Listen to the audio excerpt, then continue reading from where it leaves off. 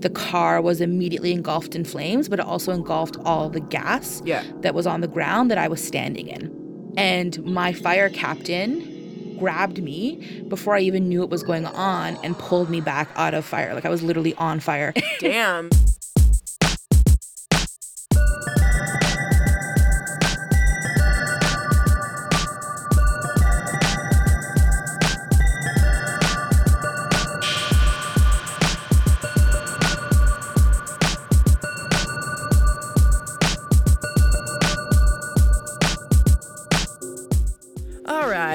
All right. Okay, who the fuck do I think I am? Matthew McConaughey right now. Like, whoa. Can you explain that to me? Ugh.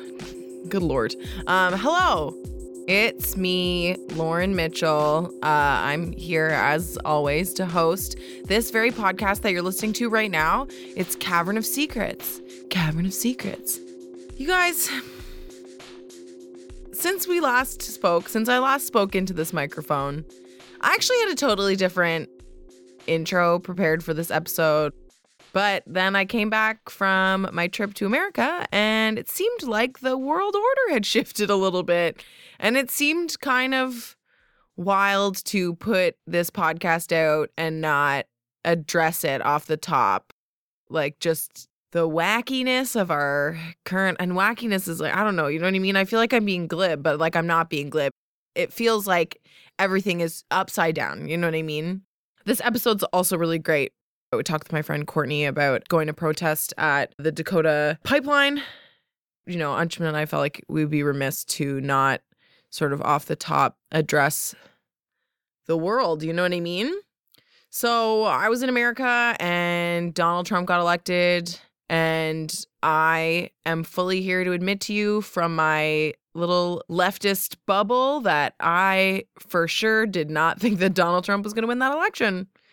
I was in Palm Springs with 3 women who I love very much on a fun little girls trip, and we definitely did not think that we were going to be crying drunk at the end of the night, and like sad crying drunk, not like I love you so much, this is great, happy crying drunk, you know, just the bad kind.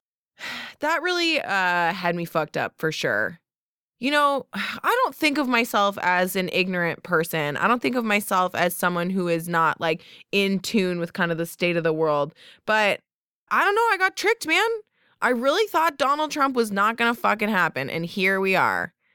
But, you know, everyone I know that isn't a white lady living in a leftist bubble in America, you know, kind of had an inkling that this thing, Trump's thing, his xenophobic, racist, homophobic, just gross train was leaving the station and it was heading for the White House. I don't know. I'm just not very good at metaphors right now. I feel fucked up about this. So it's scary as hell. I'm fucking scared, man. And I'm really scared for everyone that lives in America. I'm scared for my friends. I'm scared for my black friends, my brown friends, my queer friends. I'm scared for my Muslim friends. I'm scared for anyone that is visibly not just a straight white person in America. I'm very scared. And I'm scared for everyone else too, because the consequences of this are large. In the wake of all this, I did want to talk to my fellow whites about the whole safety pin thing. Now, I understand wanting to do something to help. You're like, man, I'm not a fucking racist. I wouldn't have voted for Donald Trump. I didn't vote for Donald Trump. Like, I'm a good person. That may be true, but also you are complicit in the racist structures. I am complicit in the racist structures that prop up the American government, the Canadian government. I'm complicit in that. I am a racist person who is unlearning all of the racist shit that I was taught from day one. You know what I mean? It's part of our education. It's part of our society. It's part of everything to just learn racism. And I've been trying to unlearn it for a long time. As white people, even though you didn't vote for Donald Trump, you wouldn't have voted for Donald Trump, you have black and brown friends, you're chilling, you know what I mean? You're cool, you're not a racist. It's like, you have to understand, first of all, your place in the structures, the systems.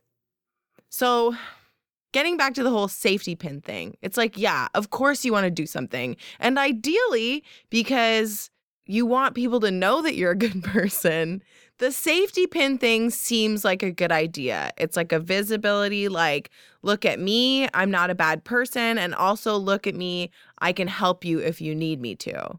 Like, I get that this seems like a good idea, other than the fact that, like, why would you just start posting about it online immediately? Like, I understand wanting to mobilize people, but also mobilizing, like, white nationalists to also wear safety pins and to use them to do some really scary, violent shit.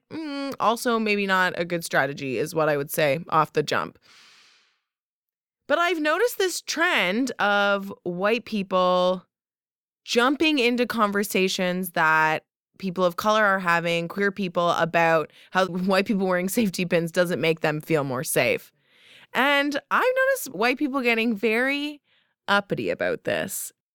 No. If the safety pin is the first thing you've decided to do as a bit of anti-racist activism, you need to, like, probably take a seat, do a little research into the things that you can do. There's, like, so many things you can do that aren't wearing a safety pin. There's so many things. You can not wear a safety pin and you can step in when you see someone being harassed on the street, on the subway, wherever in public, that you see that they're being harassed because of their race or their gender or whether they are visibly queer. You can do that. You don't need to wear a safety pin to do that shit. You can, like, go home and talk to your racist relatives. Seen a lot of people being like, I don't want to go home for Christmas. Well, sorry, you kind of do, and you kind of have to tell your grandma she's a racist, maybe. And also, like, if you have money, like extra money that you would maybe be using to, like, spend $50 at H&M or something, like, no shade. I mean, whatever, purchase whatever you want with your money. But, like, maybe take that $50 and give it to a group that's doing grassroots work. You could give to Dakota Access Pipeline's legal fund. We'll put a link to that. We'll put a link to a bunch of things in the show notes for this that you could give to if you have some spare cash lying around. Don't fucking argue with people of color about the safety pin. The safety pin is literally the least you can be it's the least you can be doing. And so if a person of color says that doesn't make me feel any safer, just think about why that is. Just think about it. And then be like, well, maybe there's literally anything else I could do that isn't antagonize someone who's already so fucking scared about a visible performative piece of allyship. It's not, as the teens say, chill, not chill. Not that now's the time to be chill. We should all be angry as fuck. So angry. So don't chill, but also white people chill out a little bit. You know what I mean? I don't know. I want to be vigilant and I also want to be gentle and kind because I'm scared as hell. So I don't know if that's an okay message to leave you with, but that's what I got. Ugh, all right. Like I said, the guest on today's episode is amazing. It's my friend Courtney Skye. She is a fellow comedian. She is a policy analyst, and she recently went to join the protests in North Dakota. So we talk extensively about that. We talk about comedy. We talk about so many things. I really want to thank Courtney for coming through, being the beautiful, vulnerable person that she is. I think we had a really great conversation. I think you're going to enjoy it. And please, everyone, stay strong, stay pissed, but stay gentle and kind. Okay. I love y'all.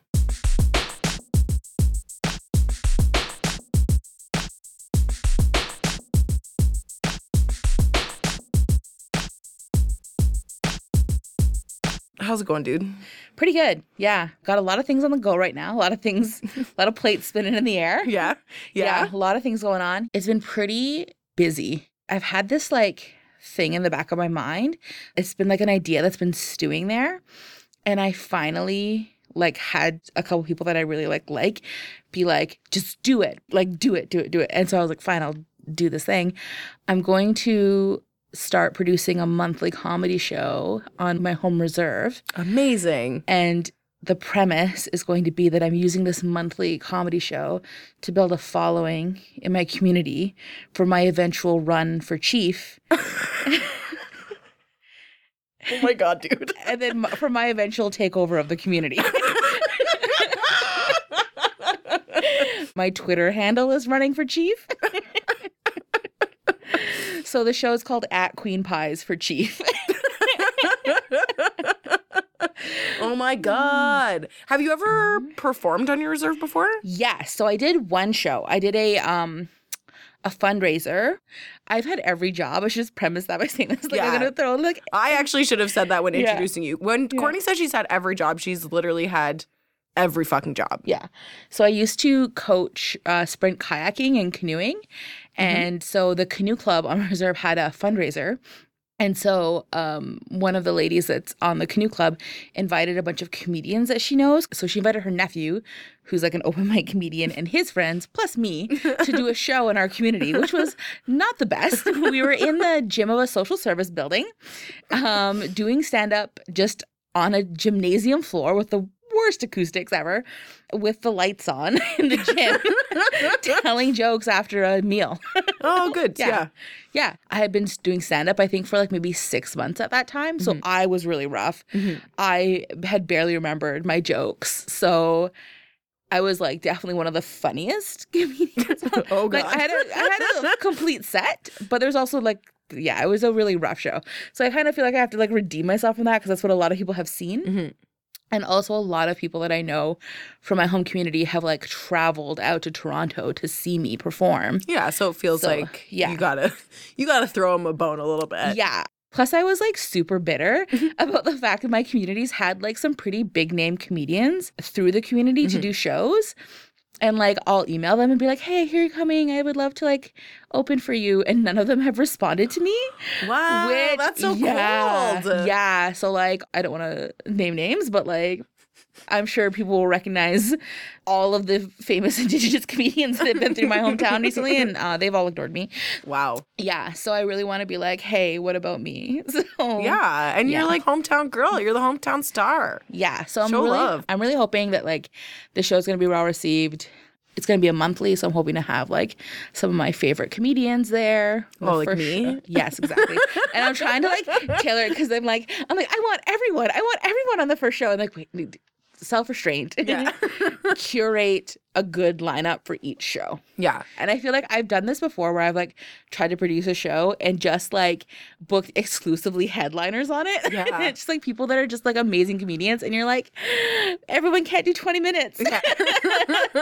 Yeah, that's what's tough. It's like, especially when you start having a network that's, like, all really good people. And you're just like, oh, shit, all of you could do like 30 minutes if you wanted, but like, that's not what we're doing. Yeah. So I feel like I have a lot of really like Haudenosaunee specific jokes that just never land anywhere. So I'm like, I need to do the jokes of like the inside jokes that people are going to get in front of them. Yeah, right? Because I feel like we've talked about this before. Like there's times when you're like, oh, I have all these jokes about like being Mohawk or like I have all these jokes about, just about very like inside stuff that you're like really does not work on white people from Toronto who like don't know any Indigenous people. Yeah. I need someone to get it. Like I need people to just appreciate how funny my intersectional feminist in the streets Haudenosaunee in the sheets joke is, you know? It's my Twitter bio right now. And you're like, this is so funny. Someone please hear this. Yeah.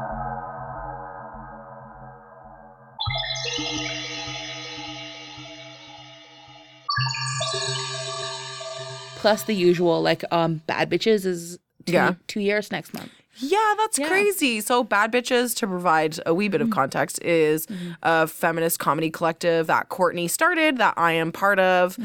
We do a monthly show at Comedy Bar, and it's just like a rotating lineup of all the women in the collective. And it's been going on for 2 years. That's so dope. Yeah. And actually today is my comedy anniversary. Oh, shit. Yeah. Well, happy anniversary, baby. Thank you. Yeah, November 1st, 2014 is the first time I ever did stand-up. That's amazing. Damn, that's crazy. 2 years. You're so funny. I can't believe it. Like, I can't believe the things that I've gotten to experience. I think it's also part of my personality, though, to just be like, I'm going to jump in and do this the best. Yeah. Like, I'm going to just do this. I'm going to be a firefighter, and I'm going to be a great firefighter. Like, that's, yeah. Yeah. Mm-hmm. How long? You were a firefighter for like 3 years, right? Yeah. I was a firefighter for 3 years. I was a volunteer firefighter in my community at Six Nations. I don't remember the exact date. I kind of tapered off at the end. Volunteer firefighters don't get paid an hourly wage. Yes. Even though the fire is just as real. And people still die. So it's a volunteer department, and you basically are on your evenings and weekends. I think I had started working in policy at that point as well. And at the fire department then, I worked in prevention, like fire prevention. Mm-hmm. And I would go and like take Sparky, and we would talk to kids about stop, drop, and roll. And I would do that kind of public education stuff.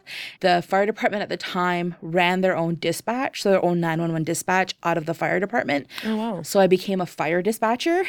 So like when you call 911 and they're like, please fire ambulance, and they redirect your call, I was the one that answered when you requested fire. So I did that for a while, and I succumbed to peer pressure at that point where it was like, you need to be a firefighter now. And then you were actually like saving people's lives from fires from then on out. Yeah. It was a weird mix of things. So firefighters go to every emergency call that isn't police or ambulance.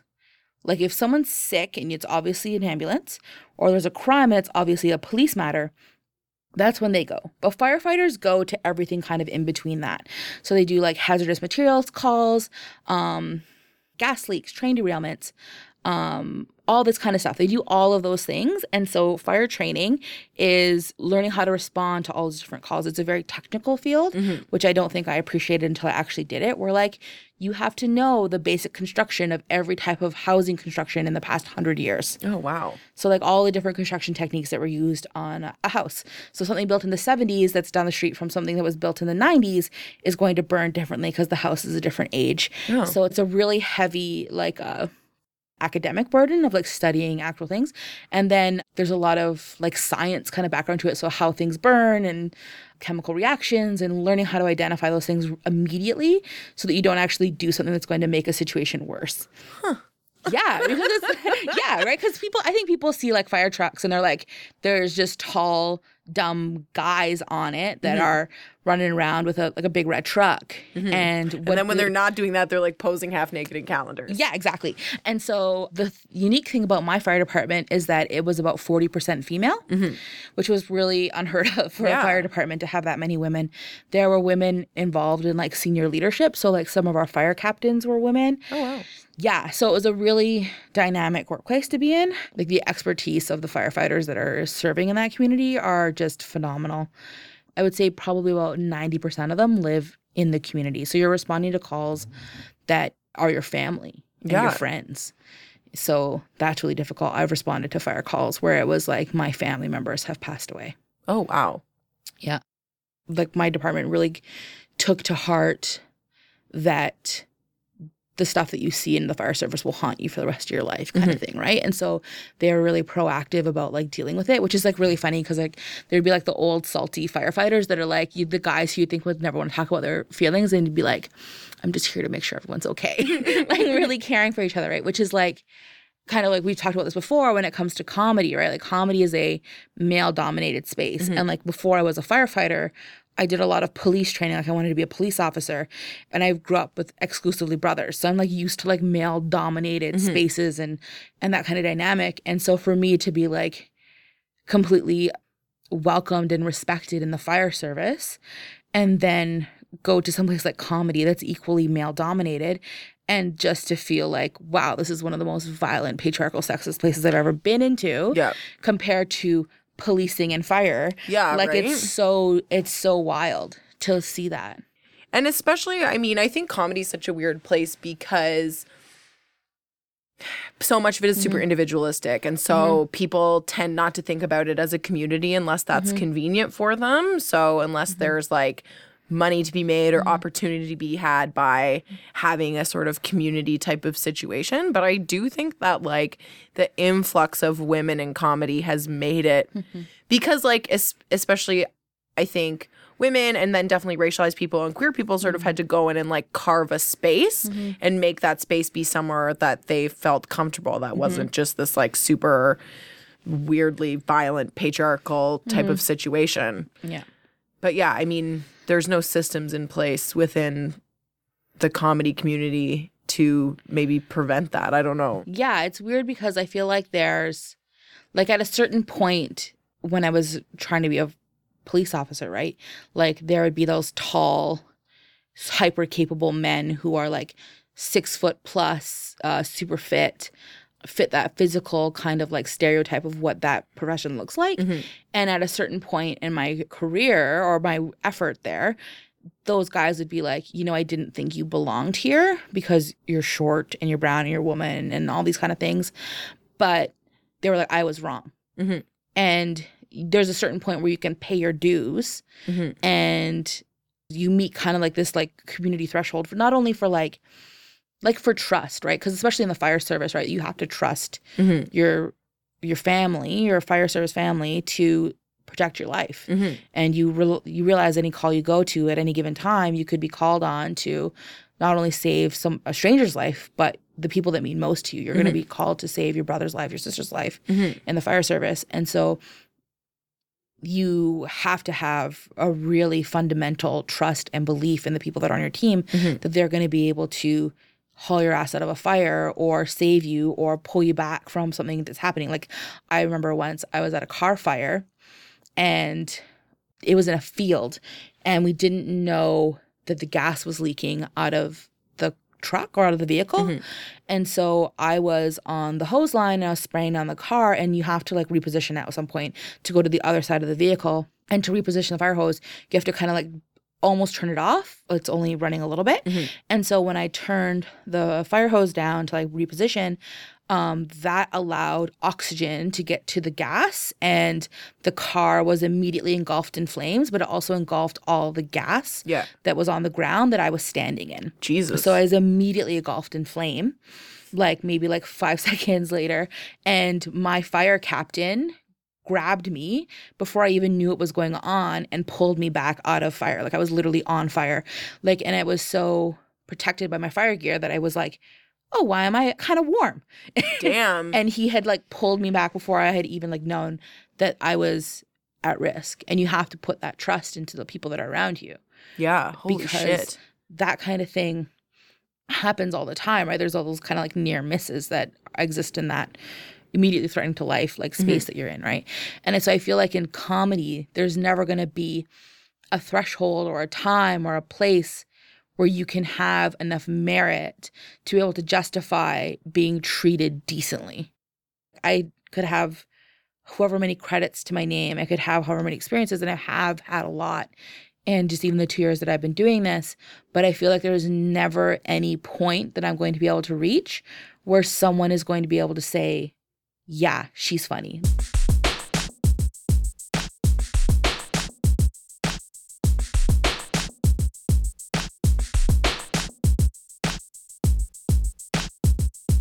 I wanted to talk about your trip to North Dakota. Yes.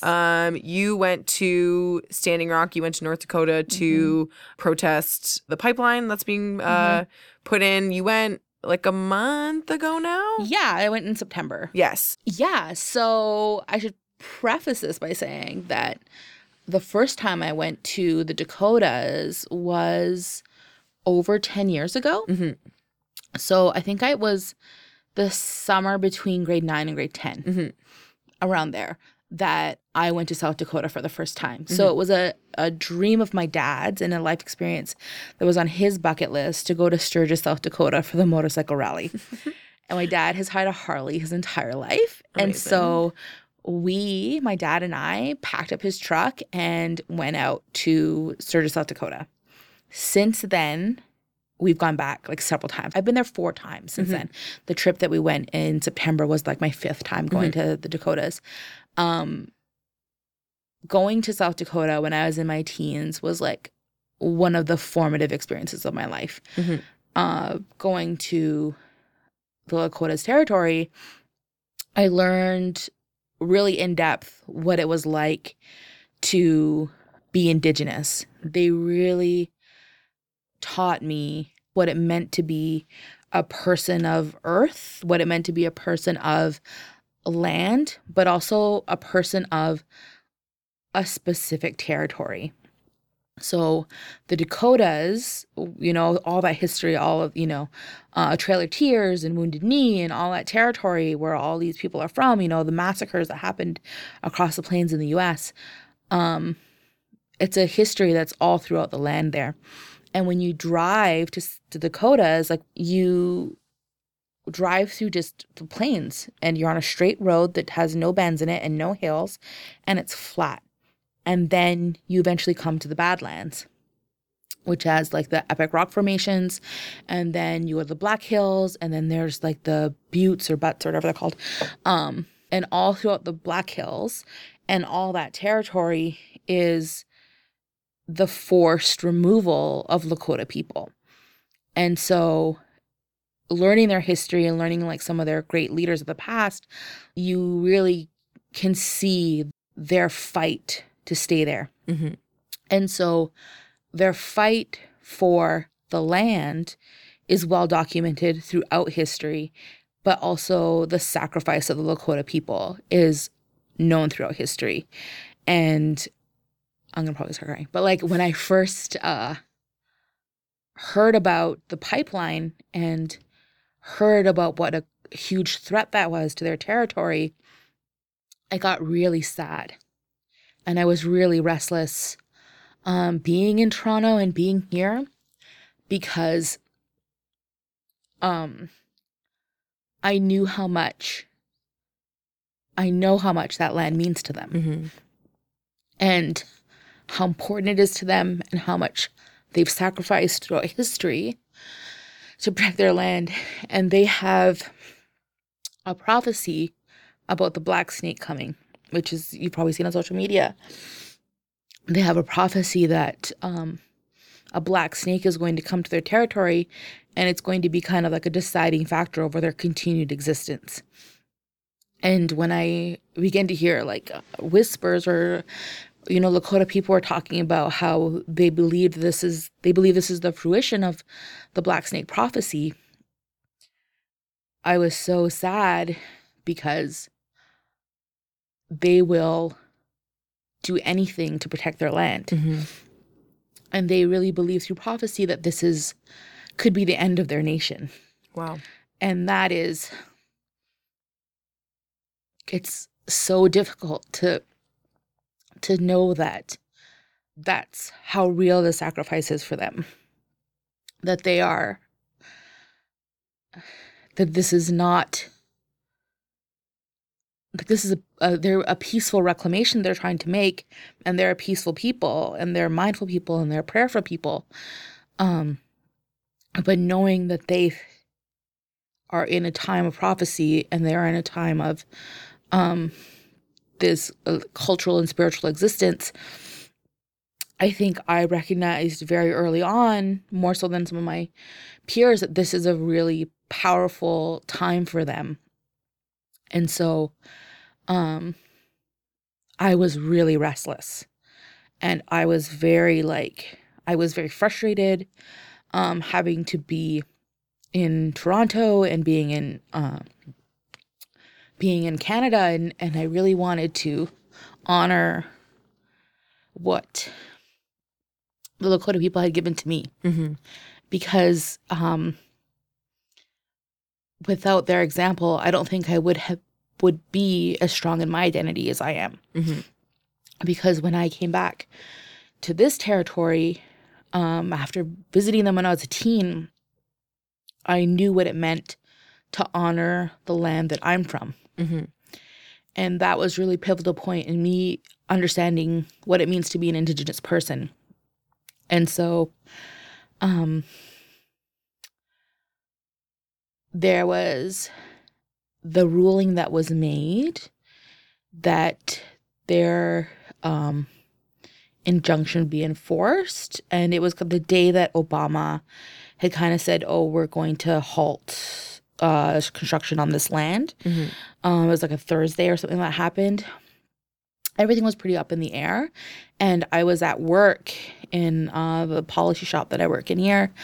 And one of my colleagues has been following the protests very closely. And it was like 3:30 on a Friday afternoon. And we just looked at each other and we're like, do you want to go? And he was like, yeah, I want to go. And I said, well, I know how to get there. If you want to go, I'll go.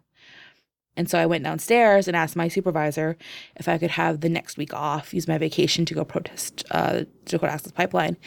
And she was like, yes, of course. Of course. She's like, 100%. Like, if you want to use your vacation time to do that, she's like, by all means, go. And so I went upstairs and was like, my time off next week's approved. What are you doing? And my colleague went with Stan was like, oh shit, I guess I have to go. And so he talked to his partner and he talked to his supervisor and got the time off. That was a Friday. We made kind of arrangements, recruited one of our friends, Nikki, to come with us. Got the rental car sorted on Saturday, picked up the car at like 6 p.m. We were ready to go then, like we had been packing all day, but then we realized, oh, it's nighttime and we are trying to embark on a road trip. So we went to sleep at 6 p.m. Very smart. Woke up at 3 a.m. Stan came around, picked us up at the car at 3 a.m. and we were on the road by 4 a.m. Toronto time. Drove straight through from Chicago into South Dakota. We arrived in the Badlands, South Dakota at 3 a.m. local time the next day. Jesus. We drove straight 25 hours That's to get crazy. there. Yeah. So, and the whole time we kept saying, like, I can't believe we're here. Like, we were in Chicago. We're like, I can't believe we're doing this. I can't believe we're actually doing this. And so my friends that I went with, Nick and Stan, they had never been to Lakota's territory. And I knew North Dakota, that area is kind of really flat. Like the geography is a little bit different. And so I told them, I was like, well, if we're going to go, we should at least take a day and go through all of their territory so you can see what it means and what it looks like and what it feels like. And so we went to sleep at 3 a.m. in the Badlands National Park and slept till the sun came up, which was a couple hours, and drove through the Badlands, went down to Mount Rushmore, gave Mount Rushmore the finger. Yeah. As you do. Went to the Crazy Horse Monument, which is just down the street, and then up through Deadwood and out to Sturgis, and then to the camp. So we were there by the Monday night and to the camp.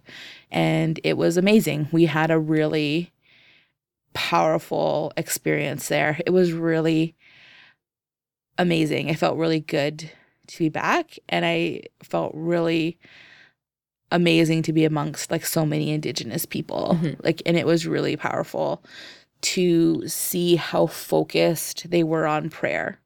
Yeah. And how spiritual it was and how of one mind people were able to come to when they were there, which is like a really powerful kind of like imagery from like the Mohawk and like Haudenosaunee cultures, that like that peacefulness and mindfulness that comes from being of one mind and having a good mind is a really powerful thing to experience. And so there were, I think, 86 graves that were disturbed through the pipeline construction in Standing Rock.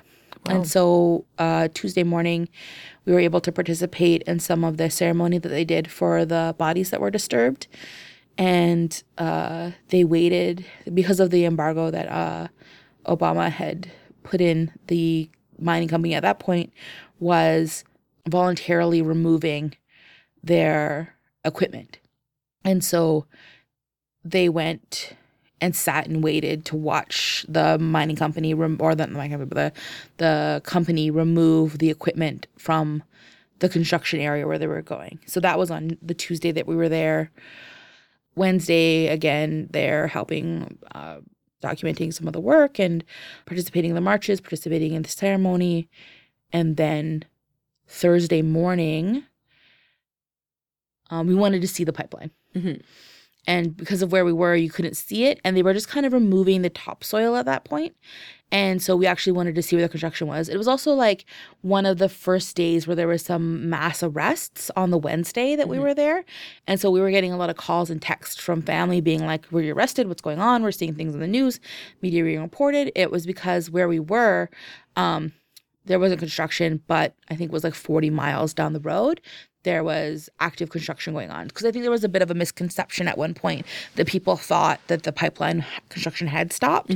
And we were there kind of in the point where there's that local awareness raising of like, hey, they actually haven't stopped. That was kind of a way to like deflate the momentum of the movement and get people to stop supporting it. And so we were there when people were like, no, this is still like actively happening. So we went in the rain and we kind of like packed up all of our things and we're like, we should go and try and find the pipeline. So we actually like went up through Bismarck, west of Standing Rock, about 100 miles or so, maybe less than that. But we went and saw like some of the active construction that was going on, and it's crazy to actually see because like the land is very flat, hardly any trees, like very sparse tree coverage, and just for as far as you can see into the horizon, a green pipeline. Wow. And North Dakota is like the sunflower capital of the world. Like not officially, but like there's just fields and fields of millions of sunflowers. Wow. And so we were on like a dirt road looking at the horizon of just like a field of sunflowers and a pipeline going right through it. Jesus. There was another one that was like they just went through like a grazing field of cows. And there are cows like sniffing the pipeline. Like, what is this? And like, this like never ending advance of this like corporate construction, right? Which was really intense to see, the kind of like mindful strategy of like everyone in the media thinks that there was this huge win that the Obama had stopped the pipeline, and literally 10 exits down the highway, there are people actively doing construction. Yeah, fuck.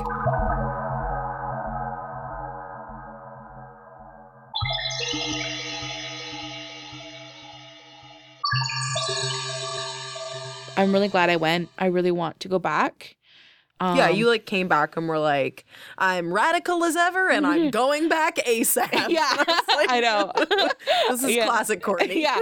So like, I remember like as I have like continue to advocate for my radical ideals, and like the more accepted they are, like when I like say something very radical and people are like, oh, good point, and they're like take it into their understanding, I'm like, not radical enough. So I was talking to like our mutual friend Jess, right, about how like I was very frustrated that I was like being so like accepted by like mainstream like people, that I was like, I'm not radical enough. I need to find a new way to become even more radical in my thinking and my ideals. And Jess was like, oh God, how was that even possible? You're like one of the most radical people I know. And then I went to Standing Rock and came back and was like, I'm the most radical person. Well, you know, it's funny to me, like knowing you and then like learning about like when you were younger, you wanted to be a cop. Yeah. You know what I mean? Like it gave me a real deep understanding of like what informs your like radical thinking in your current politics. It's like, yeah, like you've been on ride-alongs. Like you were like on your way to like working in that field, like being a cop, being a firefighter. Yeah. And then you just had a real 180. Yeah. Made a real change, made a real stark career change. Yeah. But like I also think that like I would still have these ideals and still be a police officer if that's like another deterrent for me ever becoming a cop. Like I still love the people that I know through policing. I have a lot of friends that are police officers.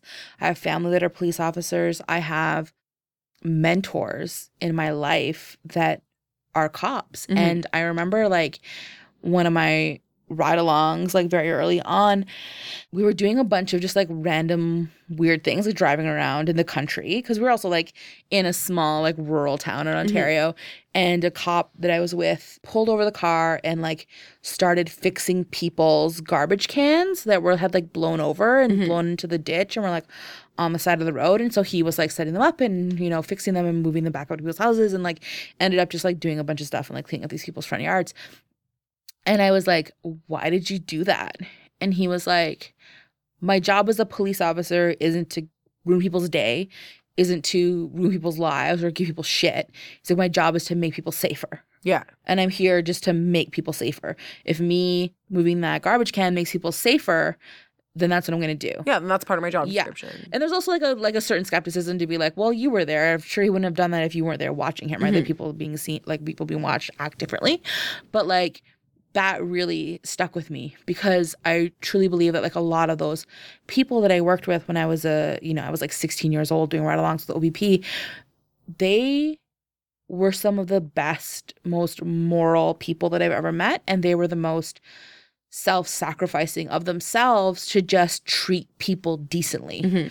And wanting to be like that kind of classic community-minded police officers that know everyone in town, say hi to everyone, are willing to give people breaks, you know what I mean? Or not like not to like break the law or whatever, but like just like treat people fairly. And I saw them, you know, have to do arrests, have to intervene in some of the worst times of people's lives. And that's the thing with like emergency services, right? You're there with people on the worst day of their lives. Yeah. This is the most stressful thing that's ever happened to a lot of people. This is the most chaotic time in their lives. This is the hardest thing they're ever going to have to deal with. It's their most heightened emotional state. And you need to be a kind of calming force, right? Like, what are you going to do to alleviate this situation for them, make them feel better, make them safer, make them, at the end of the day, right, you're not going around trying to like ruin people's lives. Yeah. And so I think that was really important for me to see people who had very strong core values find a career and find a place where they felt like they could live that kind of life that they wanted, right? And also like how they relied on one another to kind of fend off the demons of like becoming jaded after seeing that same thing, right? They talk about like the thin blue line, right? Yeah. And that kind of idea that like you're constantly dealing with people in chaos. And how does that impact what you take home at the end of the day, right? And that's like vicarious trauma is like a huge thing, right? Like it's, you know, it will kill you. It's, you know, it's PTSD. It's all those things that really impact emergency service workers. And so that kind of like immediacy of helping people is what really drew me to emergency services. And also just realizing that I had a real knack or like a real fortitude for being able to handle and function in those stressful situations. Because so many people, when those things happen, right, freeze and aren't able to do anything. But I found that I was really drawn to that because I could function in very high stressful situations, which is so important, right, to be able to stay calm in those situations. And there's a number of times where I've been personally tested by like either medical emergency or, you know, a fire emergency or policing kind of situation where, you know, shit's happening and I was able to stay calm and function through it. And that's something that not everyone can do. Yeah. No, that's very fair. I think, you know, I think everyone like has a couple people like that in their lives where you're like, that's the exact person I want in case anything fucked ever happens. Because you're like, that person will be super like, okay, we're doing this, we're doing this, we're doing this. I wonder, were like a lot of the cops like in your community when you were like growing up and then doing sort of emergency services type stuff, were they also Indigenous? Yeah. So I would say my first summer job was doing ride-alongs with the OPP, like night shifts and doing like 12-hour shifts, which is like in lieu of like probably a program that doesn't exist anymore. Yeah. Like it's very like, this seemed like a good idea. And then, oh God, maybe we shouldn't do this. Yeah, like, seems like to me, it seems like a lawsuit waiting to happen. Let's not have teens doing 12-hour ride-alongs with cops. Yeah, it seems like a bad idea to me. Yeah. So it was like, I wonder if they still do it, actually. I'm sure they don't. In this unit, so like there's usually like, so in emergency services, there's usually like 4 teams. And so one's working nights, one working days, and when the other team's off, then the other people are working. It's kind of like that rotation, right? And so the guy who I was matched with was an Indigenous man working in the OPP. But we work very closely with the First Nations police, and the majority of those people are First Nations. They're from the community. And same with the fire department, right? Like they're all Indigenous people, or most of them are Indigenous people. They're all from the community. And I also feel that like there's something to be said for the OPP really trying to implement some of the recommendations in the Ipperwash inquiry. So I don't know if you remember like Ipperwash, right? Oh, so I sure do. Yeah, so everyone remembers Ipperwash, and there's been a real kind of like real serious effort from the OPP to change the way that they do business. And, there's a lot of focused recruitment. They're doing all those things that you would expect of an organization to do when they have an overrepresentation of white men in their field, right? They're not necessarily changing the aptitude or the base requirements to do the job, but they are putting in a concerted effort to recruit people with a varied lived experience, right? So that's, but also like there's a bunch of other recommendations at Washington Cray, but I remember like this was one of them, right? And one of the I was like from a targeted community. I was from a community that was like, oh, we should have a young person from this community recruited and developed for this kind of role. Oh, okay. Whereas like Ipperwash, they were also targeted for this program, and no young person had ever applied for the program from that community, which is like speaks to some of the stresses that existed there that didn't exist in my community and didn't exist at that time, that certainly existed by the time I was like 18 or 19 and going to college. That was, there were some really dynamic radical changes that happened in my community in that time. Yeah.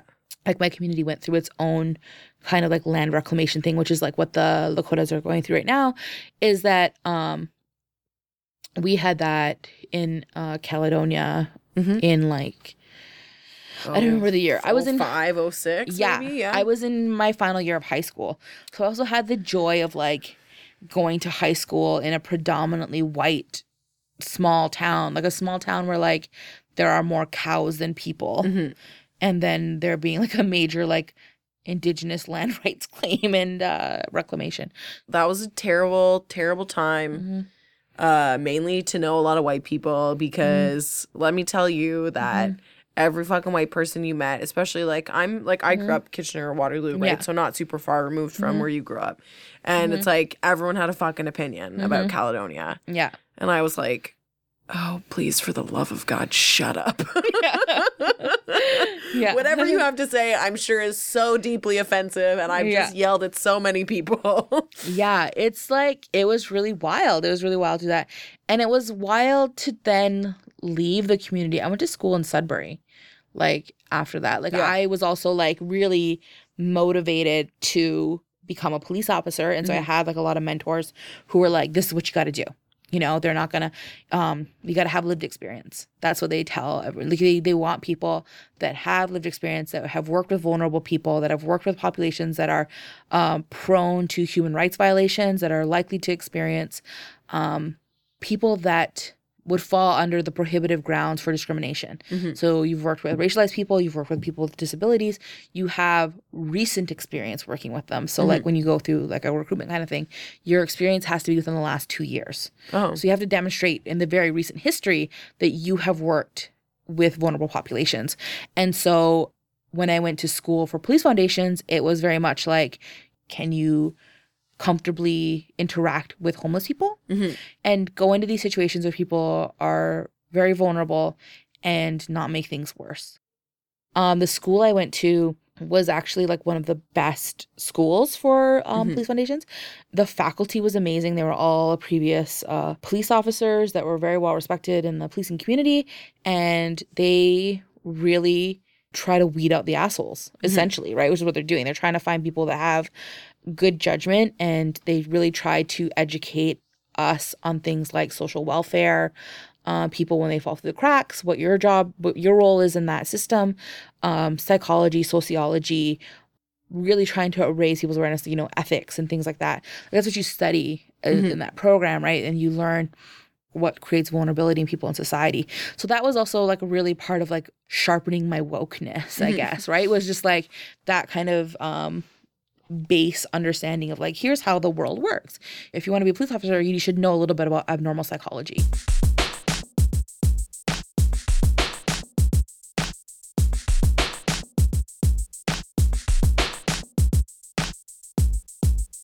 We've been going for like well over an hour. Mm-hmm. Oh, okay. Oh, wow. Shit. Okay. What did you want to talk about? Do you want? An hour 5. Okay. Okay. We got to wrap it up. Okay. Yeah. Peace the hell out. What else should we talk about? I feel like we haven't been that funny. Too real. Too real. Sometimes it gets too real. Well. Like, I thought you were funny, Courtney. I thought you were a comedian. Maybe this is why the men don't like you.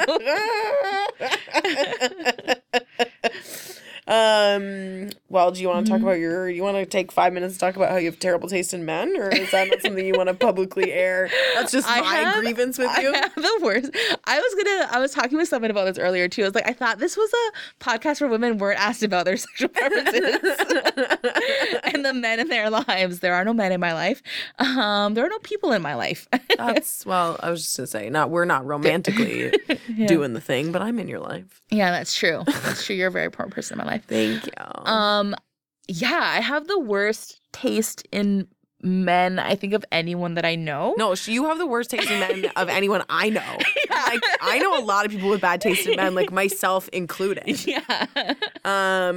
Like, Courtney is always just like, oh my God, I have a crush on this guy. And I was like, wait, let me guess. Is he in his mid-40s, racially ambiguous, kind of unattractive? Like, I just like, you're always like this guy, and I'm like, yeah, oh, okay, yeah, I guess, like someone almost old enough to be my dad. I don't know. I had a joke about this too, which is like too real, but like everyone's like sees that I date like, or I'm attracted to like older men, and everyone's like, ugh, daddy issues, and I was like, actually, my brothers are like in their 40s. You're like, wait, is that better or worse? Yeah, I don't know if it's better or worse, or if I just have this conceptualization of my peer group being much older than I am. Yeah, maybe. I think that's what it is. I think it's that, like, I just view my peers as being older. Yeah. Or like people that, because I'm also like the youngest person, like one of the youngest people in my family. So I have like 40 first cousins. There's only you have so many There cousins. are only like 3 of them that are younger than me. Really? Like, so I'm on the younger end of my family. So everyone that I've always been around has been older than I am, except for like maybe 3 cousins on my mom's side of the family and 2 cousins on my dad's side of the family. Yeah, I guess all the little bambinos that you're always around are like your brother's kids or like your cousin's kids or whatever. Yeah. Oh, yeah. That's, man, I always think I have like, because I have 12 first cousins on my dad's side, which is like, that's like a good amount, but like, Jesus, 40, my God. Oh my gosh, my dad's older sister had 13 kids. 13 children? Yeah. My grandma had 8 kids. I'm always like, 8 fucking kids. Damn, that's some Irish Catholic shit. Yeah. But like 13 children. Yeah. My mom's mom had 10 kids. Yeah, so. Damn. Yeah. Yeah, okay. Well, that explains the 40 cousins. There's a lot really, of, I have a lot of cousins, and they're all older than me. So, like, I feel like that's part of also, like, why I'm kind of always been a little bit more mature, I think. Because, like, people ask, like, oh, you had brothers. Did you always get into, like, trouble and stuff? It's like, no. My brothers are so much older than me. It was like having 5 parents. Yeah. You're like, there's no fucking way I could get in trouble. Yeah. There was nothing I could do. There was nothing I could ever, like, it was always just, like, strict in my household. Like, not strict, but just, like, there was nothing for me to do. And there was no one, like, conspiring with me to get into trouble because my brothers were like, no, you're a little baby girl that we love. Yeah, do not get in any trouble. Yeah. You were like, fuck you, I'm going to go be a cop. Yeah. That's what literally my conversation. So when I got accepted into police foundations, I got early acceptance to a school that I didn't go to, but I checked online. I was like, oh, I got accepted to school. And my brother was sitting on the couch and he's like, he didn't even know what I applied for. He's like, what did you apply for? I was like, oh, I applied for police foundations. And he was like, is that what you want to do with your life? You want to be an asshole? You want to be a professional asshole? And I was like, better than an amateur one like you sitting on the couch all day. Boom, roasted. Yeah. Fuck you, older brother, or whichever number you are. Yeah, so that was like, that was my one good bird I think I've ever gotten into my brother my entire life. 30 years of living with him, and I got one good dig in. You know what? One is enough. As the oldest of 4 girls, I would say. I've gotten in only a handful of burns on me in my life. All the good burns on me are from my dad, actually. Yeah. He's the real roast master of the family, unfortunately. Yeah. To be real, though, I got to change my tampon, so we really got to stop recording. Keep that one in there. Yes, please do. I have my period. I got it today. It was a real surprise. I blame my sister. Her uterus is so bossy. It's always bossing around my uterus. That's what I get for being a bossy oldest child my whole life. Okay. Thank you for coming, Courtney. Thank you for having me. And as always, thanks for listening, yeah?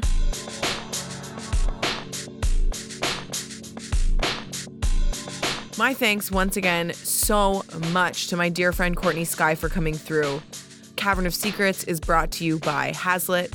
It's hosted by me, Lauren Mitchell. Our theme song was made by Bianca Giulione, and our show was and is always produced by Anshuman Idemseti. You can find us on iTunes, Google Play, Stitcher, SoundCloud, and our gosh darn website, cavernofsecrets.com. You can follow us on Twitter if you like, if you're on the Twitter books, as my dad calls it, at Cavern of Secrets. And if you like what we're doing, you should totally give us a rating on iTunes. Every star counts. And also, a little shout out to everyone who voted for us in that Now Magazine thing. We came in second. So shout out to you for giving out your government name and your email and all that shit. I appreciate it. One more time for the people in the cheap seats. My name is Lauren Mitchell, and I will see you next time.